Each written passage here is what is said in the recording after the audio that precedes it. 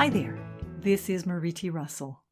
Welcome to the Inner Self audio version of Adapt to the Unexpected with the Overcome Mindset, written by Jason Redman and excerpted from his book, Overcome.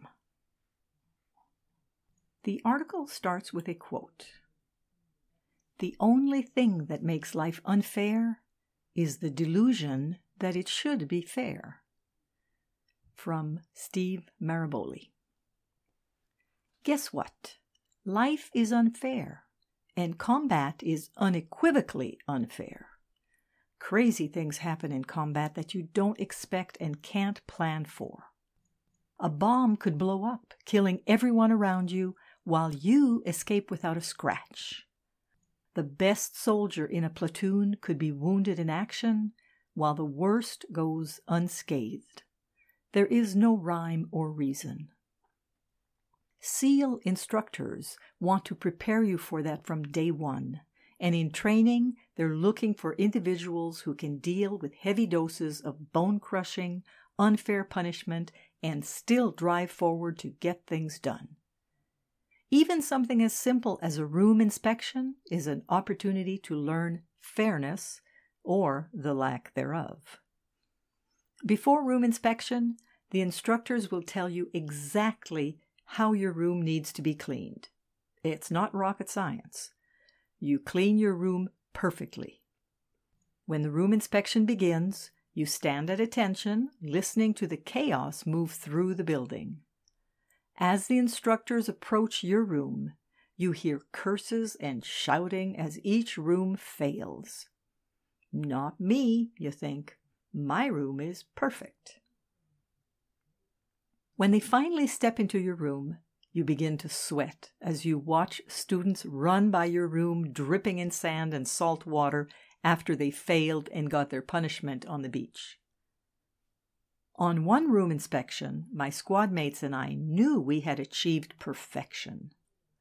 When the instructors entered our room, they walked around and talked about how perfect the room was. "This is the cleanest room I have ever seen," one instructor said. Another nodded. "We should have the rest of the class come in here and see how it's done. This is the level everyone should be working to achieve." "It's a triumph," the first instructor said, checking the final corner. At 19 years old, I actually believed them. The instructor in the corner stepped to the middle of the room, frowning. "You know what's wrong with this room?" He pointed to a spot on the floor. We looked to where he pointed like a bunch of dummies, staring at a gleaming, shining floor that Mr. Clean himself would have been proud of. Suddenly, the senior chief instructor pulled a handful of sand out of his pocket and dropped it on the floor. "There's sand on the floor," he said. "Fail." We ran to the beach with the rest of the unit. This is bullshit, I thought. They cheated. I didn't get the lesson they were teaching until years later. No matter how perfect your preparation, you can still be wrong and fail in an absolutely catastrophic and unexpected way. The key isn't to avoid failure. That's impossible. The key lies in how you get past that failure and how quickly you motivate and inspire the people around you to drive forward. In an unfair world, you have to adapt. You have to overcome. Visualize all outcomes. One key component of adaptation is thinking through what might happen. If you can visualize possible outcomes, you can plan to mitigate the effects of those worst-case scenarios. In the SEAL teams, every team member brainstorms the scenarios, plans contingencies, and talks about the absolute worst-case scenarios. Then, we train to deal with as many as possible. We might not see any of the scenarios we create, but the exercise teaches us to adapt to changing conditions. The practice runs show us a variety of ways to meet those challenges, And if we do encounter something similar on the battlefield, we're not trying to come up with solutions in a crisis situation when time is of the essence. The same principle applies in life. To adapt and overcome, you have to think ahead, pay attention to signs, and plan for the worst. When the doctor tells you, "Man, if you don't make a change to your diet and exercise, you're putting yourself at risk," you owe it to yourself, at least for a few minutes, to ask, if I continue to avoid dealing with this problem, what's the worst-case scenario? You could have a heart attack or a stroke. Ask your doctor for the worst-case scenario if you can't identify it for yourself. It's better to have straight answers than to rely on guesswork. Once you know the worst-case scenario, be proactive to prevent that ambush from happening. I meet so many people who step into a life ambush and say, "Oh my God, that was so unexpected." But when they dig into what happened to them, it turns out they'd been given multiple signs beforehand, but failed or procrastinated to take action. They let the ambush happen from laziness and ignorance. No matter what, no matter how. I remember going through close quarters combat training years ago. Close quarters combat is a fancy name for clearing a building or house with guns and explosives.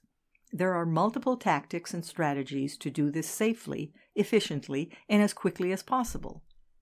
In this scenario, we were using live role players and paint-filled bullets in our guns called simunition.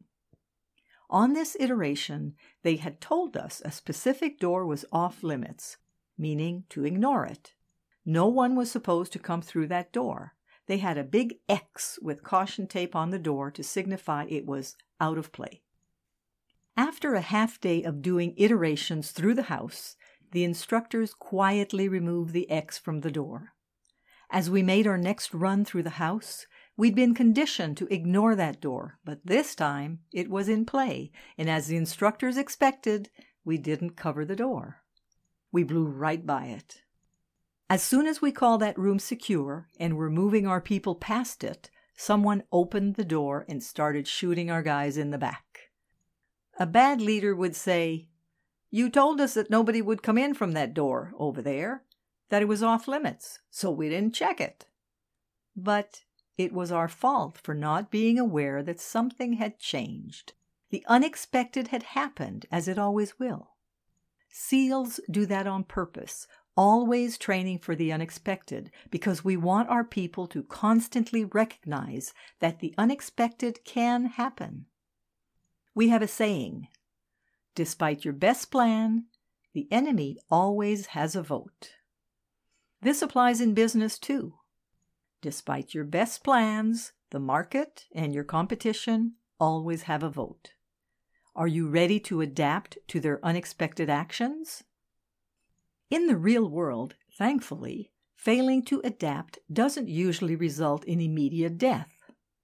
But a lack of reaction time can still ruin a great business deal, meeting opportunity, or significant event. Resolve to act and drive forward, no matter what, no matter how. Looking the obstacle in the face. Life isn't fair. If you think it will go easy on you, think again. Just because you found some success at some point in your life, it doesn't mean you can coast on your achievements. The good news is that you are tough enough to deal with it. You can overcome. You can look the obstacle in the face and say, "I don't know how, but I'm going to accomplish my mission. It means too much to me to give up now." That doesn't mean you can do it alone. You won't be able to accomplish your mission without the help and support of the people around you.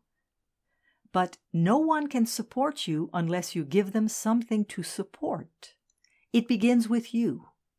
When life treats you unfairly, are you going to give in and let the world have its way? Or are you going to adapt? Are you going to shift tactics, try something new, get some help, and then launch afresh? Are you going to overcome? Remember that you have the overcome mindset to push through when you want to quit. No quitting.